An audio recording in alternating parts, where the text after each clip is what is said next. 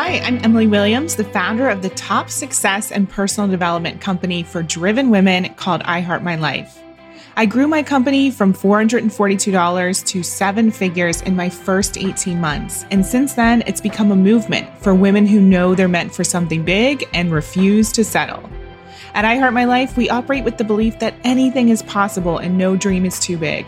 We're all about combining business strategy, deep mindset work, high performance practices, money tips, and a whole lot of lifestyle to help you get the results you deserve in all areas of life. Because after all, we only get this one shot. This is your one-stop shop for all things inspiration. So grab your favorite drink and a pen and a notebook and get ready to be inspired. Oh, and if you're not a member of our community, go to iheartmylife.com/join and receive all of our emails and announcements. And while you're at it, copy and paste this episode link and share it with 3 friends. Now, on to the episode.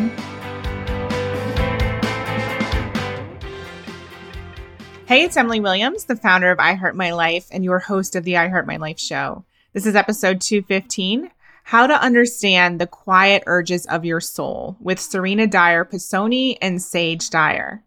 So today's a really special episode. I have the daughters of the incredible spiritual teacher and author Wayne Dyer here with me today. They're talking all about their new book called The Knowing. Now, this book was inspired by the work of their dad and the way in which they started to implement his work and practices after his sudden death in 2015. We all know that when something unexpected happens to us or when we enter into adulthood and start to experience challenges, it can be difficult to know how to navigate through that. And what Serena and Sage learned was that they actually didn't have to implement a lot of what their dad had taught them when they were children. But when they got into adulthood, that's when they started to really practice what he had been preaching all of those years. They had some really incredible moments with connecting with their dad even after his death. And they talk about that in the book as well. They talk about the lessons he taught them even after he passed away. So today's episode is really powerful and important for anyone who's going through grief or dealing with an unexpected challenge. But it's also important for those of us just living everyday life and wanting to make sure that we're trusting in what is happening for us, not to us. I know you're going to love today's episode, and I definitely want to make sure you go out and get the book that these incredible women have written. It's called The Knowing. We'll link it in our show notes. But I know that there's going to be so many takeaways, so go ahead, grab your favorite cup of coffee or tea, and let's dive in. This episode was sponsored by the I Heart My Life Mastermind. The I Heart My Life Mastermind is perfect for you if you already have a business and you're looking to scale.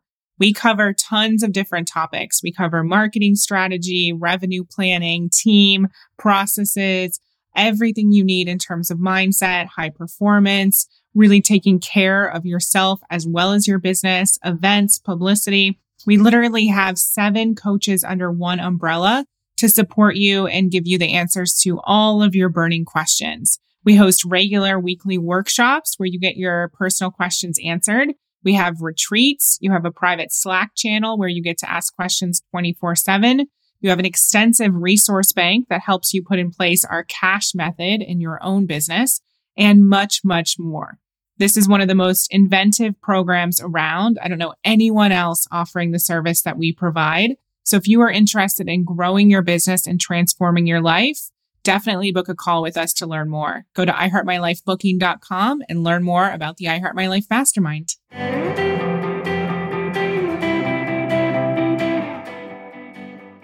Welcome to the I Heart My Life show, Serena and Sage. I'm so excited to have you here and spend this time together talking about your work as well as this incredible new book that you've written. Thank you for having us. Yes, thank you so much.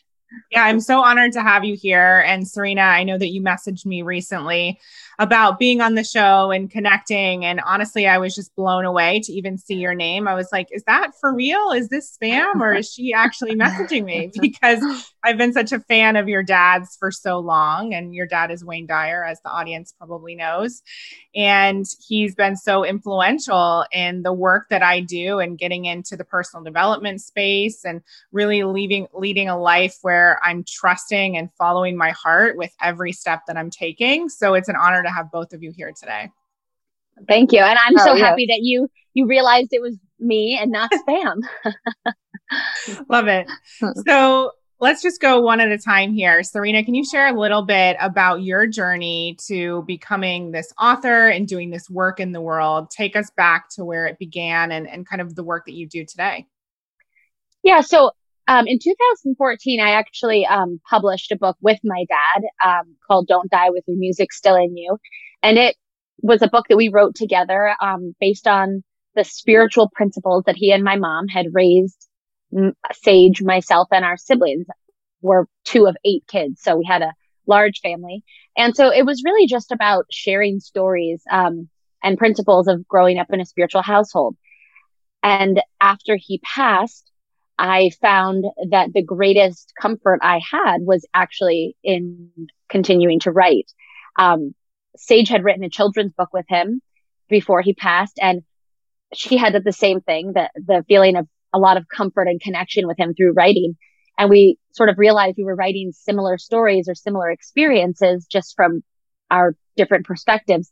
And so we came together and created this book. And Sage could tell you how it was really her that got us going. Right. Well, yeah, I mean, yeah, like Serena said, we were both being called to write. I the night my dad passed away, I couldn't sleep that night. Sleep just eluded me. And I found myself in my bathroom, crying and writing on my computer because it was just what I felt called to do, and brought me a lot of comfort. And yeah, we decided to combine our work, but it actually came to a certain point where our lives just got in the way. And both of us, Serena has 3 kids. I had started a business. I was in grad school. So we had started the book and then we stopped and life got in the way and we weren't working on it anymore. But I found out that I was pregnant. And I mean, it wasn't a big surprise. I knew what I was doing and that could happen, but it still came as a big surprise even if that doesn't make total sense. I was sort of in shock and just really scared actually when I first found out I was pregnant. And I could go into that later, but I had a lot of guilt about that. And I bought into this notion that I had 8 months left until I could never have a career again once I found out I was pregnant. So I said to Serena, that's it. We have to finish this book because we were so close to being done. We had just sort of lost our way. And I contacted the publishers we had been in contact with and the literary agent who had been helping us. And we ended up finishing the book. Well, at least really getting the ball moving in those 8 months. And it's all thanks to becoming pregnant with my son, which it turns out isn't true at all. He's 2 years old now. I love him incredibly. He's the greatest gift. And I very much am able to have a career. So it was just this notion I bought into that's not true, but it gave me the push that I needed to give us the push to get this book out there. I love that.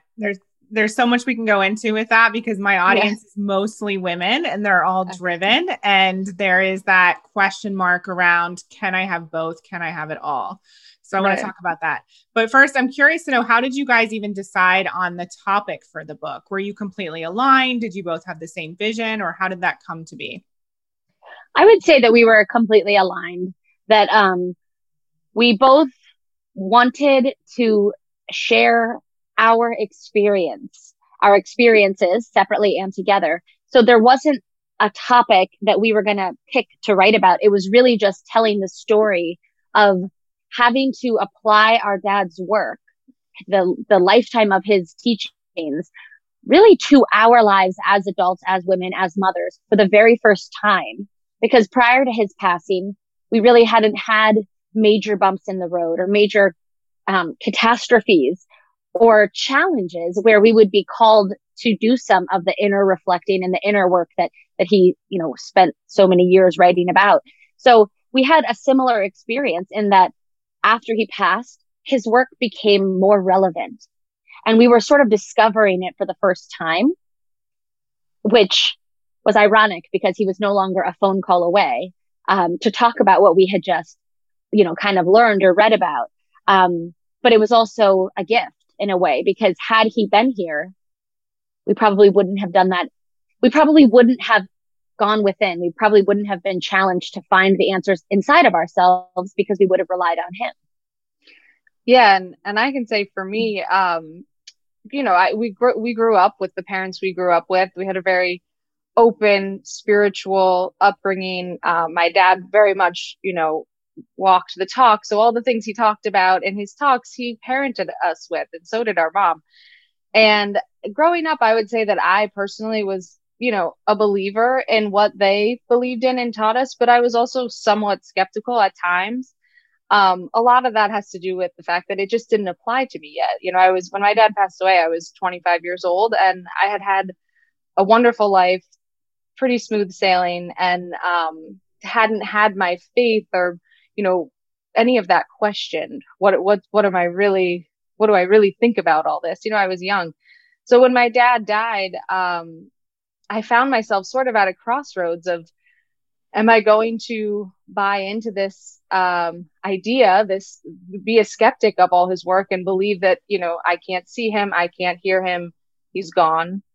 And I was having a lot of fear-based thoughts around all the never agains, all the should haves, all the could haves, just breaking down into like uncontrollable grief at times, just contemplating that I would never call him again, that I would never see him again, and so I felt like, then there came a point where I was like, okay, you can't call dad, but what would he say to you now? Because you can't go on like this. I was on like a cycle of just, it was unhealthy for me. And grieving is important. I think we all go through that. So there's no judgment around it, but I needed to become unstuck because I was stuck for a period of time. And so I thought, what would dad say to me if I could call him now? I have a lifetime of knowing him. What would be his advice? I mean, one of his favorite things to talk about was death and what happens, how it's just a shedding of the body, a change in energy, all of that. So I felt like I asked him, and I said, okay, what would dad say to me? And I got the answer of, I felt like he said to me in my mind, you could either make this the worst thing that's ever happened to you, and you could go on telling yourself all the never agains, all the should haves. You can believe that I'm gone, or you could just shift your way of viewing death and, recognize what you've been immersed in your whole life, which is, he always used to say, we come here with a round trip ticket. We celebrate the first leg of that trip for our whole lives. We celebrate our birthdays. We never question the birth of a child. We don't, it's on time. We always believe that.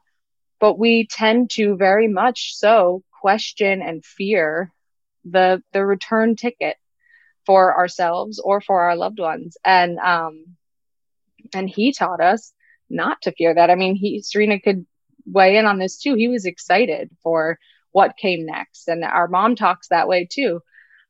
And I felt like I was at a crossroads where I could embrace that or I could not. And ultimately, I started to embrace the notion that my dad was still with me, but in another form, and that I could access him, and that I could choose to believe that this was perfectly on time, divinely orchestrated. And once I started to think that way, the miracles and the signs and the synchronicities all started to show up, and I started to feel very aligned and connected with my dad. And that is what led to the writing. Sorry, that was a long answer, but because these amazing, incredible things started to happen that I was closed off to initially or prior to my dad passing away, I felt like I had to write them down because I was like, this is incredible. I felt like I was living a whole new life, and I had so much to learn, grow, and share with others. And that's where the writing started. Can you share some of the examples of some of the synchronicities that were the most powerful for you? Yeah. We both like, yeah. So we wrote about some of these in the book, but for example, we kind of had a opportunity to, we were going to a celebration of life for our dad. It was a Hay House event that they were putting on. It was supposed to be his talk. But instead they were having all these different authors and speakers and such from Hay House come and do like a way of honoring his life. And we were all there. We drove up for it. And, Sage happened to sit next to a Hay House author who's a psychic medium, Karen Noe. And Sage explained to Karen that she had a dream and, that it felt real. And Karen confirmed for Sage that it was a real visitation based on a few of the factors.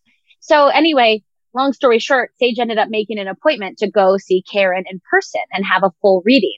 So of course, Karen was in New Jersey. Sage was living in New York. So of course, my mom and my sister Sky and myself just decided we had to be in New York that same weekend. They coincidentally visited me that same so weekend.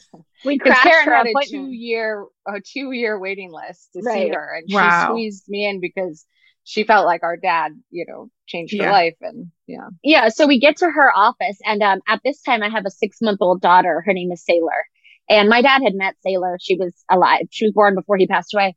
And we get to Karen's office, and I had left Sailor with a friend. And when we walk in, one of the first things she says to me is, "Congratulations, you're pregnant. Your dad is saying you're pregnant."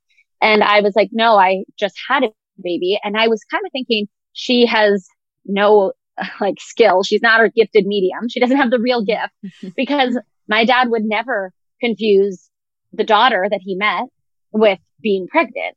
And I was like, "No, I'm not pregnant. I haven't even hooked up with my husband that I could remember." There had been a few wine nights after my dad had passed, because this was only within a month and a half of him passing. Wow. So much of that time was like a blur. So I didn't remember any romance with my husband. I was still grieving profoundly. And so I was like, "No, I don't even think it's possible as far as I can remember. Plus I'm breastfeeding. I just had a baby." And she was like, "No, your dad he's insisting you're pregnant. And he is saying fireworks, 4th of July fireworks." And I was like, I mean, we spent 4th of July with him every year. We watched fireworks. I was really kind of reaching, trying to give her something, because I was so convinced she was wrong. Anyway, she went on to say so many really personal things to each of us that nobody would have known from reading his books or Googling him or Googling us, that we all knew she had the gift, and our dad was absolutely speaking through her. So when we left her office, we stopped and got a pregnancy test, and I was pregnant. And when I got back, I went and did the first, appointment where they measure the embryo, and it's the most accurate. They give you your due date, and my due date was the 4th of July.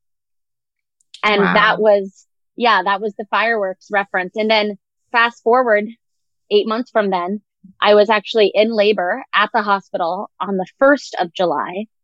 And, literally the nurses said, since this is a mostly female audience, you said, I can just say it, I was literally pushing. And Sage says, "Serena, I know that you're really tied up right now." Sage was with me while I was pushing. Yeah. And Sage was like, "But Karen, no, he's calling." And I was like, "Answer it." And Karen says, she's the medium, and she says, "Your dad was insisting I call Serena right now, but he said Serena's tied up, so I could get through to Serena if I called you, Sage. Is Serena in labor?" And Sage said, "Yeah, she's pushing right now." And she said, "Your dad is just sending confirmation that he's there. He's with you all. He's supporting you and sending you love." And of course, I just, started crying, and just to know that he was there. And I mean, that's an incredible example through a medium, but there had been so many others that we have had not through a medium. Just, go ahead. I was going to say I could share one too. But when my dad was alive, and my mom as well, he was very into numbers and synchronicity through numbers and repeating numbers and things like that. And so, one of his favorite numbers was the number 18, because it stood for one infinity, or one infinite source. Today happens to be the 18th, actually. But he also, the summer before he passed away, he was really into seeing the clock at 11:11, and we were all instructed to let him know if we saw the clock at 11:11, things like that. He had this thing with his social security number and my mom's social security number, and how they aligned and sort of told a story in their life. And he was just always looking at numbers. And when he passed away, the date was August 30th. And I remember thinking, okay, Dad, if, I was, I was challenging him. I said, if you really, if this is all divinely orchestrated, you wouldn't have just died on any old day. There would be some meaning in it, And so I tried to find meaning in, just the numerology of August 30th. And I couldn't find anything, and none of us could. And nothing that blew me away enough anyway. But I eventually discovered the meaning behind August 30th, and it's pretty incredible. Basically, so when my dad was alive, his father left his family when he was born. So he never met his father. He just walked out on him. And my dad was the youngest of three boys. So now a single mom in the 1940s.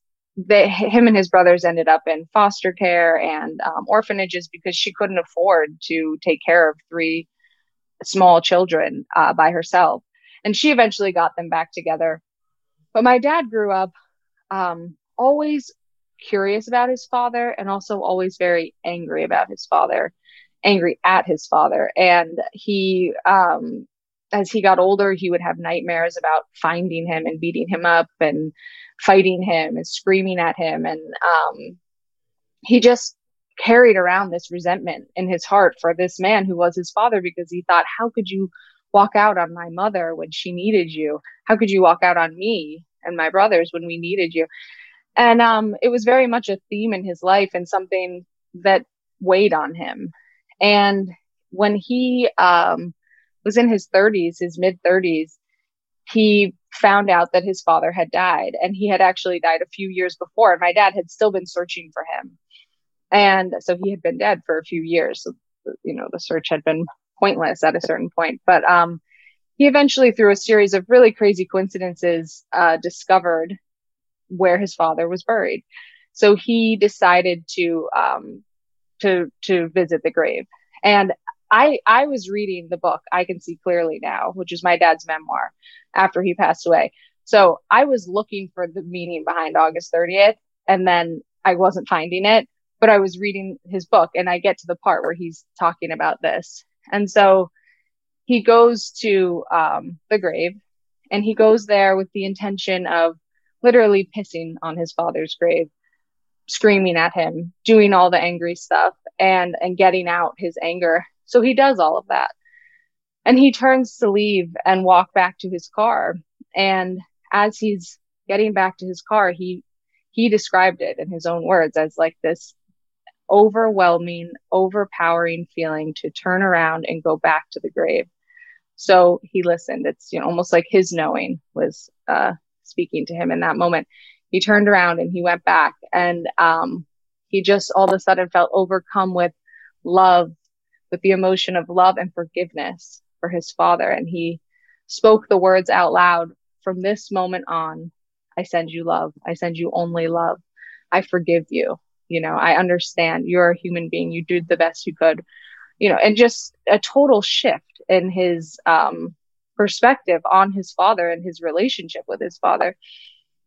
He wrote about this, and I Can See Clearly Now. And in his own words, he says, if you were to ask me the most significant experience of my life, it would be the date, the events that happened on August 30th of 1976. And when I read that, I stopped. I couldn't believe it, because he passed away on August 30th, and I had been looking for the meaning behind this, because for our dad, after he forgave his father at his gravesite, his life took off. His career took off. He wrote his first book. He got out of a relationship that wasn't serving him into a new relationship. It's how we all got here. He moved. His whole career and life took on a different meaning. When I read that took place on August 30th, I couldn't believe it. I called everyone in our family and I said, I discovered it. I discovered the meaning behind August 30th. For some reason, it was important to me to discover it. And I knew that there had to be something. I don't know if anyone else was searching for it the way that I was, and I took it to mean, I was like, what is he saying to us by choosing that date to leave? And I took it to mean him saying, August 30th is not the date that your relationship with your father ends. It's the date that your relationship with your father changes to take on a whole new meaning, in the same way that his relationship with his father changed on that day and took on a whole new meaning, because that's exactly how he describes it in his own words. And I found so much comfort in that discovery and in that knowing, because, like I said, I was skeptical, and these were in the early days, and I just felt like that to me is too powerful to ignore. So these are the sorts of things I started to write down, you know. And it sent you on a path as well and started to get you into looking at his work in a different way and really starting to absorb it. And it probably changed your life. You know, that day changed your life in every way. In every way. And I very much feel that my relationship with my father still exists. I mean, I find myself laughing at things he would say in my head, or I feel his love and his presence all the time. I don't even question that anymore. And yeah, it's a date that marks, you know, of course, I would do anything to get my dad back. But at the same time, it's a date that marks where I kind of grew up, but in a beautiful way, you know, and I have compassion for other people in a way that I didn't before. And I've just discovered life has more meaning to it. And, you know, you start to contemplate your own death, but if you do it in a certain way, I think it encourages you to live more in these years, not fear the date, but just embrace your life. So it's been it marks a big shift in my life for sure. And all of Serena's as well. Thank you for sharing that. So Serena, I'm curious to know who you would say this book is for, because from my perspective, obviously there's a lot in there for people who are grieving. We even did a incredible podcast episode with one of my team members who lost her dad to COVID last year, completely, you know, it was out of the blue for her. And so she's been processing a lot and trying to tune in with, you know, what are the right next steps for her and how does she handle it? So can you share a little bit more about who you feel this book is for? I would say it's absolutely for somebody that's grieving. I would say it's for somebody that is a parent or wants to become a parent, because there's so much in there about how we were raised with spiritual parents and now how as mothers ourselves we're choosing similar or the same path. But let me just say about the teammate of yours, that coworker that lost her father to COVID, her father, right? Yeah. So I had because I know you didn't get the book yet, so I know you don't know this, but I didn't just lose my father. In 2015, I lost my father. My husband was indicted, arrested for white collar type crime related to his business. All of our assets were frozen. I got pregnant again. I then lost my stepson. My husband had been raising his only son as a single parent his entire life, had full custody, the whole thing. And I was his stepmom for the last 9 years of his life. Before we got married, you know, I say I was a stepmom. I wasn't technically a stepmom until we got married, but it didn't matter. We all lived together. And I lost him, and he was a teenager, and he died of an accidental drug overdose. And then my husband was sentenced to 7 years in prison for this white collar crime. And then the sentence was lifted because the whole story, I explained it in the book, but basically the government admitted they withheld evidence and lied during the trial. But the amount of ups and downs and roller coasters and new life, because I had 3 babies in that time, and life lost that I experienced was enormous and enough to bring me to my knees time and time again and ask myself, why is all of this happening to me? Why is all of this showing up in my life? When you're raised in a spiritual household, you are encouraged to understand that life is not happening to you. It is responding to you. Or in other words, that you don't just get what you want, you get what you are.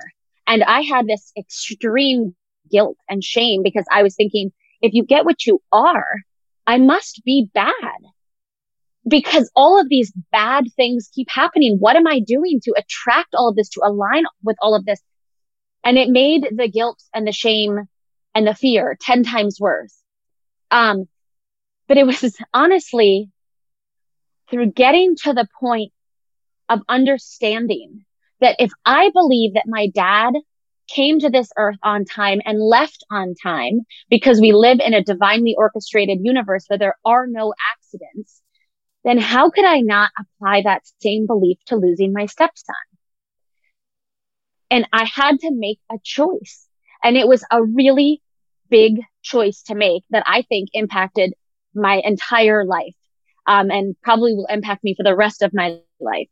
And that choice was to look at everything that had happened and to say, what I was doing was believing that once everything in my life fell into place, once all of the pieces were like put back together, then I could have peace.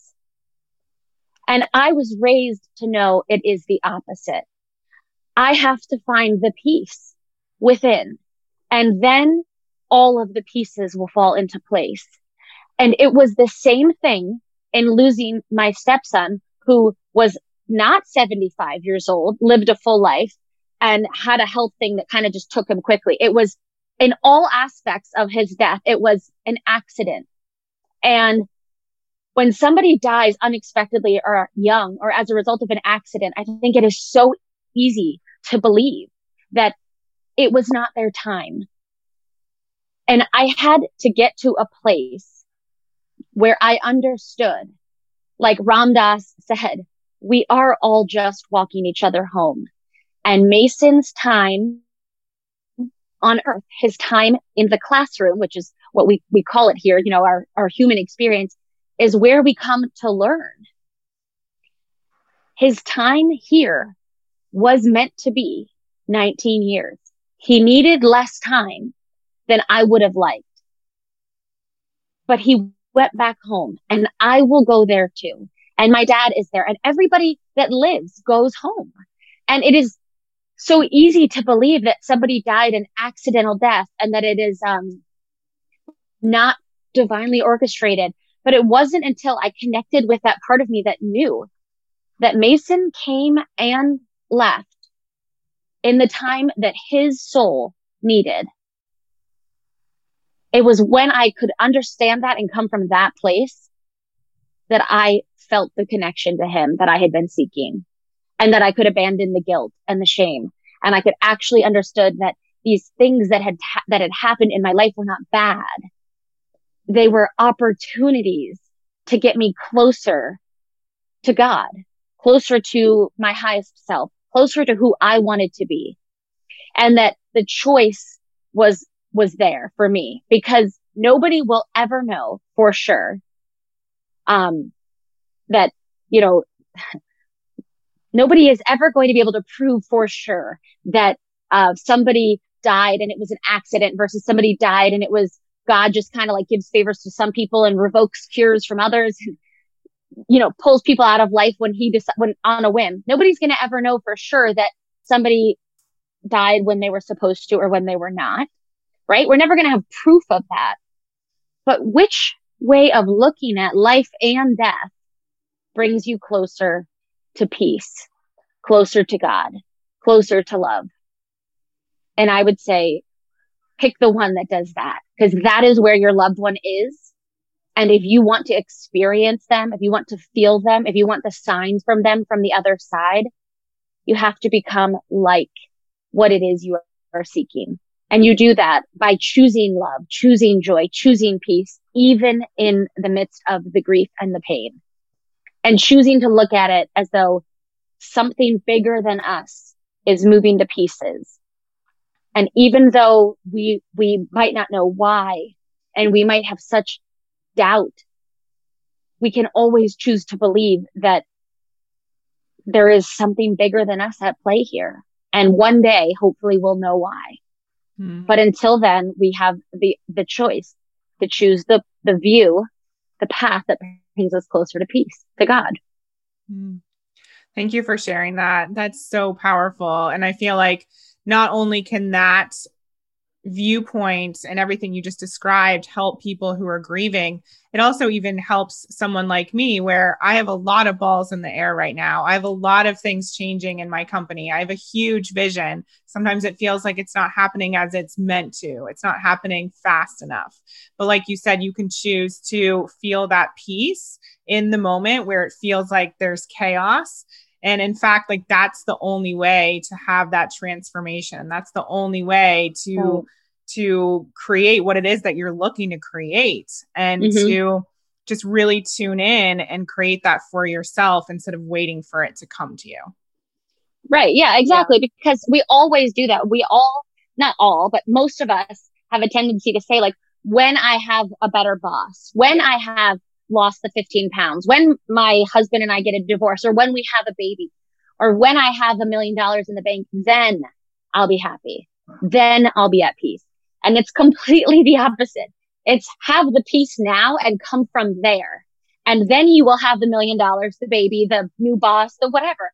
You have to become like what it is you are seeking. It's the only way the universe works. Yeah, that it actually makes me think of my experience with a similar, totally different thing, but just that led me to a similar line of thinking. I touched on it at the beginning of this podcast that, you know, so we've all heard the quote, there is no way to happiness. Happiness is the way.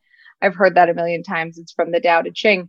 It never really resonated. I mean, I don't know, you hear it, but there was one day that it hit me what it meant. And I was, like I said, I found out I was pregnant with my son, and I was stuck in, I was married and I was very much in a position to have a baby, and it was all good. But I just, as soon as I found out I was pregnant, all I could think about how my life was going to be over in a sense. The life that I knew was ending. I would never travel unencumbered again. I would have nothing in common with my friends. I just was thinking all of these thoughts. And a big one too was that I would never have a career. And it just held me down. I wasn't even letting myself enjoy this idea that I was growing a life that, that I eventually got there. But at the beginning, I was stuck very much in these negative thoughts. And, throughout the pregnancy, I shifted my thinking, and I became open to the idea that this was going to be an exciting and beautiful time. And, but I didn't fully get there and embrace it until my son was born. And I discovered that I was, that I was extremely happy after a little bit of time, that, it's hard at the beginning, but over time I realized that, wow, I thought this was something that was going to be such a burden, and it's been such a blessing. And I remember I was sitting with him, and I thought of that quote, or I heard it, and, there is no way to happiness. Happiness is the way.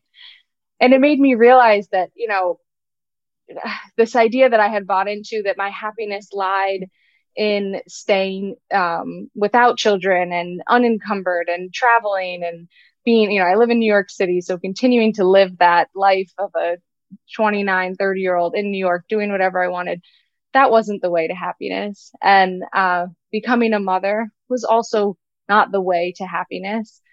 Happiness is the way. I bring the happiness to any situation that I'm in.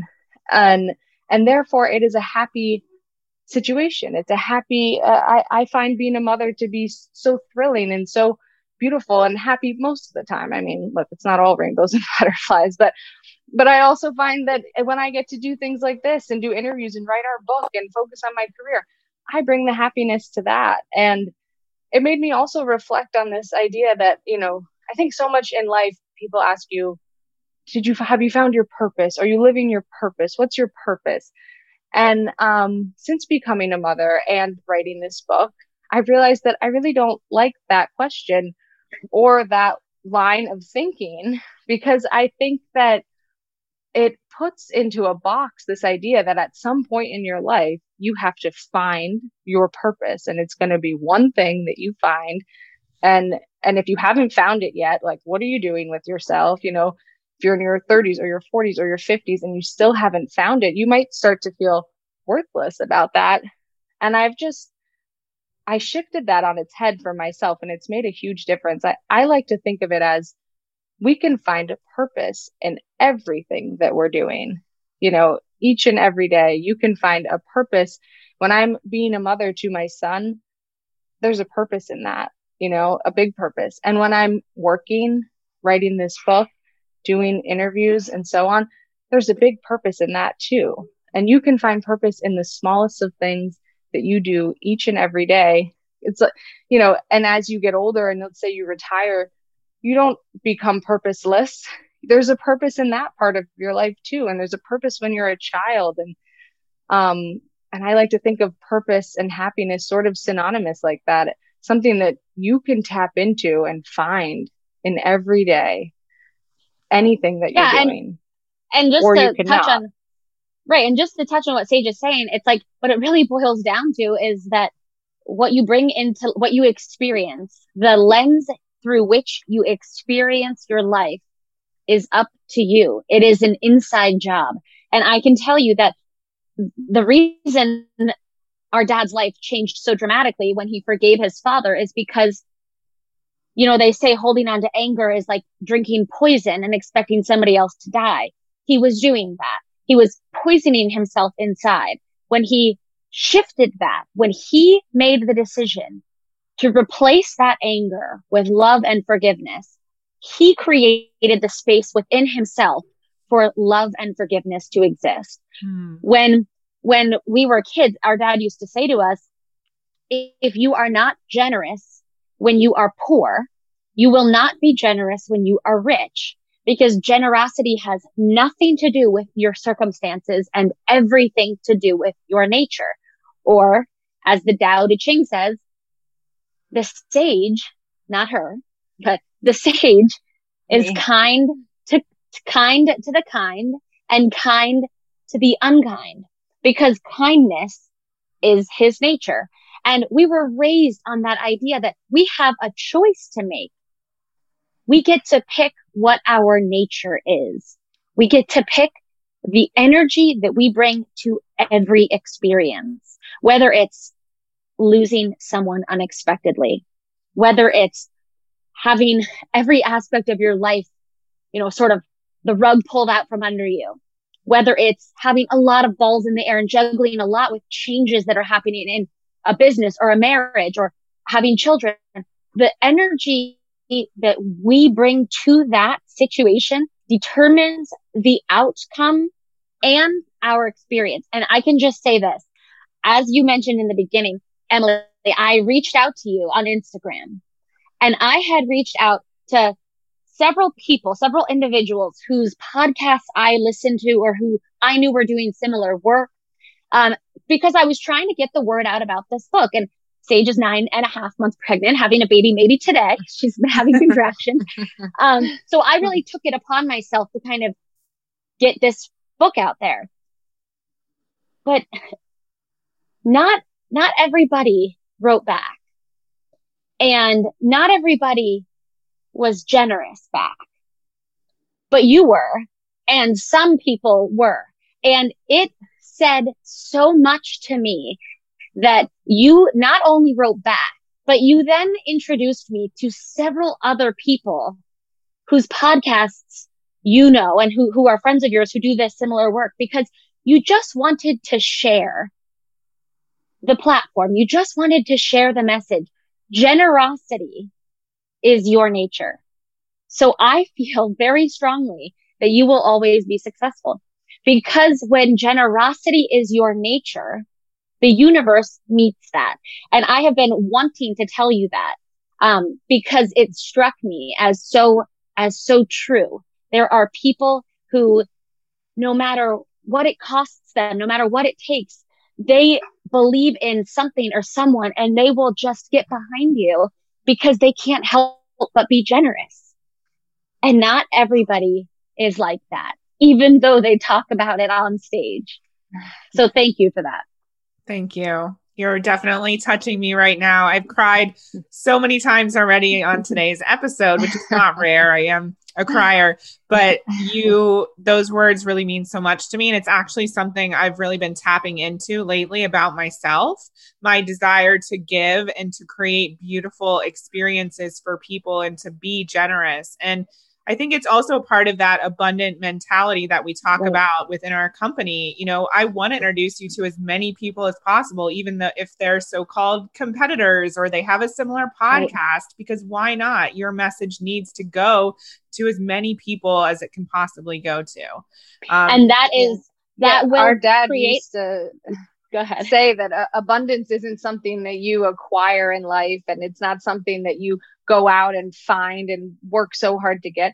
It's something that you tap into, you know, that there's an ocean of abundance available to all of us. And you can either go each day to that ocean and you can take a dropper full out and squeeze one little drop into your hand and barely make it through the day, the month, the year. Or you can go there every day with a dump truck and fill yourself with this abundance. And it's an energy field that you can tap into, and it's a mindset. Like And we're talking about, all of it and is. yeah, exactly. And it is an inside job, and it is a choice. And I cannot tell you how, I'm not going to name any names, but there are people that I know my dad got them the leg up that they were looking for, that he endorsed them when their career was just starting, that he supported them, and they have been silent or said, maybe down the road, or I'll get back to you. And there are other people who have been like, your dad's work touched me. I will do anything to help you, to support you, because abundance, generosity is their nature. And it's like our dad used to say that the prayer of Saint Francis, it's not just a prayer, it's a technology. It starts with, Lord, make me an instrument of thy peace. So you're not going to the Lord or the universe and saying, give me peace, I want peace. You say, make me peaceful, let me tap into peace, make me an instrument of your peace, and therefore you will bring into peace. So you get in life what you are, not what you want. It all just goes right along with that. Yeah. Thank you for sharing that. So yeah, my question for you, Serena, is you've shared so many amazing teachings from your dad. Is there one thing that he taught that's really affecting you or touching you right now more than anything? Because I'm sure at different chapters, various things have supported you. Yes. And that one thing is that, as I said, I'm a mother. I have 3 little kids. They're 6, 4, and 2. And I had 3 and 3.5 years. So obviously so much of my energy right now is focused on being a mom. And, the thing that my dad taught me that has impacted me more than anything else is that he did not ever say, go out and follow your dreams, honey, while I have sacrificed my own, or believe in yourself, even though I've stayed in a relationship that was unhappy, or I've never believed in myself. My dad believed in himself and believed in his dreams and went out and fulfilled his dharma, fulfilled what he came here to do. Even if it meant having to miss out on some things, or even if it meant having to, not be there for our 10th basketball game of the season, or see us in our 3rd play that year. Sometimes he missed out on things, but as his child, I saw someone who was unwilling to give up on their own dharma, on their own dreams. And I very strongly believe that subconsciously gave me permission to do the same. That seeing him go after what he felt called to do, I saw how him doing that, him honoring his calling, changed millions of people's lives. And he was not saying, I believe in you, honey, go follow your dreams, and I'm going to sacrifice my own.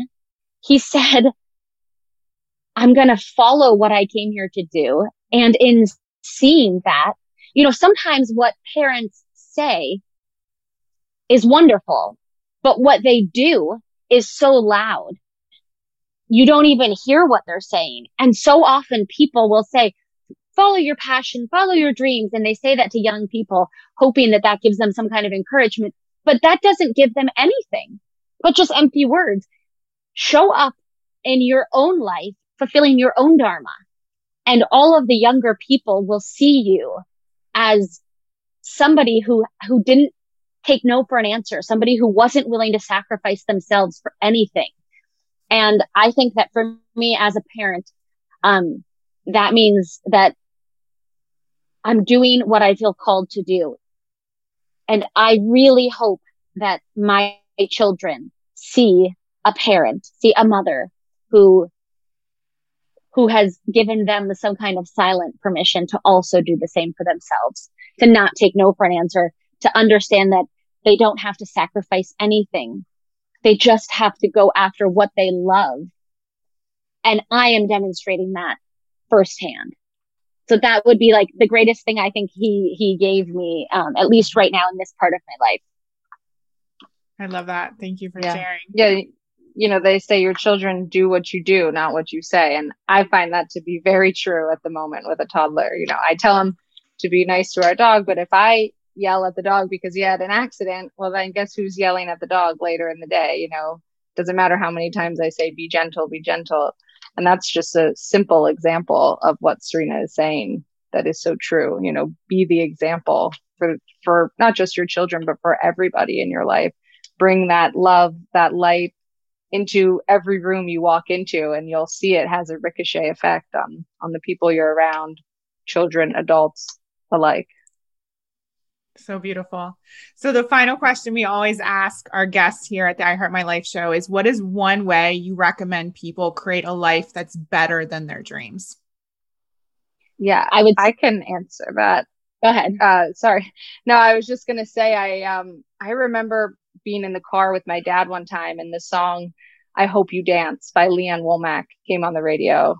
I think most people have heard that song. If you haven't, it's a beautiful song. It's full of a lot of poignant advice and lines about, you know, never fear those mountains in the distance, and when you get the chance to sit it out or dance, I hope you dance. Anyway, my dad said, I want you to listen to this whole song. I love this song. This is a great song. Listen to this whole song. And there's only one line in the song that I would disagree with. I want you to see if you can figure out which one it is. So we listened to the song in the car, and I don't think I figured it out. But at the end, he said to me, when she says in the song, she says, I hope you never settle for the path of least resistance. He said, that's the only line I disagree with, because you should always take the path of least resistance.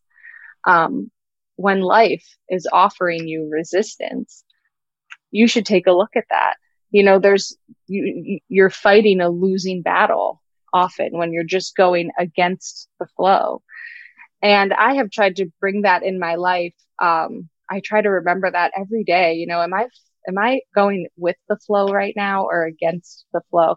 It's an idea of surrendering to your circumstances, but not viewing that as giving up, and instead viewing it as saying yes to the universe. And I try and bring that into my life, and it's made such a difference. Like when I find myself agitated or in turmoil about my circumstances, if I can just stop and say, hang on, just go with the flow right now. It makes a difference in my whole day and in my whole life, you know? So that's what I try. And that's my advice to anyone right now. Just go with the flow. Love it. How about you, Serena? Yeah, I would say something similar, which is, you know, a lot of times when we sign our book, we'll sign it love and all green lights. And I've had a couple people ask us, like, what does that mean when you sign it all green lights? And it means almost exactly what Sage was saying. Pay attention to the green lights. When things are happening easily for you, when suddenly the right amount of money that you needed, or the phone call that you were waiting for, or the perfect, you know, employee starts showing up, pay attention to when you find yourself going with the flow, facing all the green lights, because that is universal energy telling you you're on purpose. You're on the path of least resistance. And just to wrap it up, we were raised on this nursery rhyme that everybody knows, row, row, row your boat. But we were taught that it is a metaphor for life. Row, row, row your boat. You row your own boat. Nobody is doing the rowing for you. And you can't have not rowed the right way because your boss, because your mother-in-law, because your ex-boyfriend. You row your boat gently. Be gentle in life. Gentle is like reverence for life, understanding that we're all connected, that we all have some kind of dharma or purpose. Find the love in that. Do it gently down the stream. Always go with the flow. Don't try and fight going upstream. You're going to lose that battle. It's the same thing I had to understand for myself when I was finding myself with obstacle after obstacle after obstacle. What am I resisting? What is this here to teach me? Can I see this differently? Can I change the way I am looking at all of this? And therefore, all of this will change. And I did. And it made all the difference in the world. You have within you your inner Tahiti. I call it my inner Maui. It's your inner place of peace. and it is always available to you, but you must go to it. That's the crux of the book right there. The knowing, the island of peace is there. It's available. It's the lighthouse.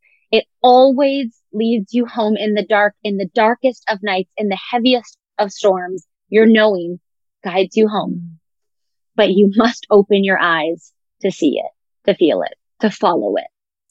Thank you both so much. This has been incredibly powerful. I feel like I could talk to you all day, but we'll leave it here. I know the audience has so many takeaways and it's just so grateful. And I personally feel like this is one of those moments where I'm so glad that I followed my heart and started this show and put myself out there. And your dad was definitely a big inspiration to me and all of those areas. So just thank you so much for your time and for your wisdom and for writing this. I know what goes into writing a book, especially collaboration and, putting your heart on the line. So thank you so much for being here and for everything you're doing in the world. Well, thank you. And thank you for your generosity. Yeah. You're so welcome. We'll link the book for everyone, but is there anywhere where people can find you? For example, website, Instagram? Yeah, both of us. I'm sajedyer.com. My name is spelled S-A-J-E because my parents wanted to make my life more difficult. So SAJEDYER.com or on Instagram, sage.dyer. And I get back to almost everyone. I try to anyway. And we're both on Facebook and I'm on Instagram too, Serena Dyer Pisoni or serenadyer.com. But we're on all the social medias and all that. So we always respond. Amazing. Yeah. Thank you both. So excited to see what's next for you and good luck with the baby Sage. Literally Thank you. Moment. Any day now. Literally. Thank you both. Thank you. I hope you enjoyed this episode of the I Heart My Life show. Now do us a favor and tell people about this episode. It's truly our duty to make sure that the I Heart My Life movement is spread far and wide. The truth is, life can be challenging, but it is possible for all women to love themselves and their lives. And while you're at it, send a link to this episode to 3 of your friends today, or maybe even post it on social media. Use the hashtag #IHeartMyLifeShow. That's hashtag #IHeartMyLifeShow. And if you'd like to help me personally, then please rate and review this podcast on Apple Podcasts. Give us some stars, cheer us on, and leave a review because believe it or not, that stuff actually really does help. And I read all of them. Please remember everything you desire is meant for you and possible. Keep showing up, taking action, and believing in your dreams.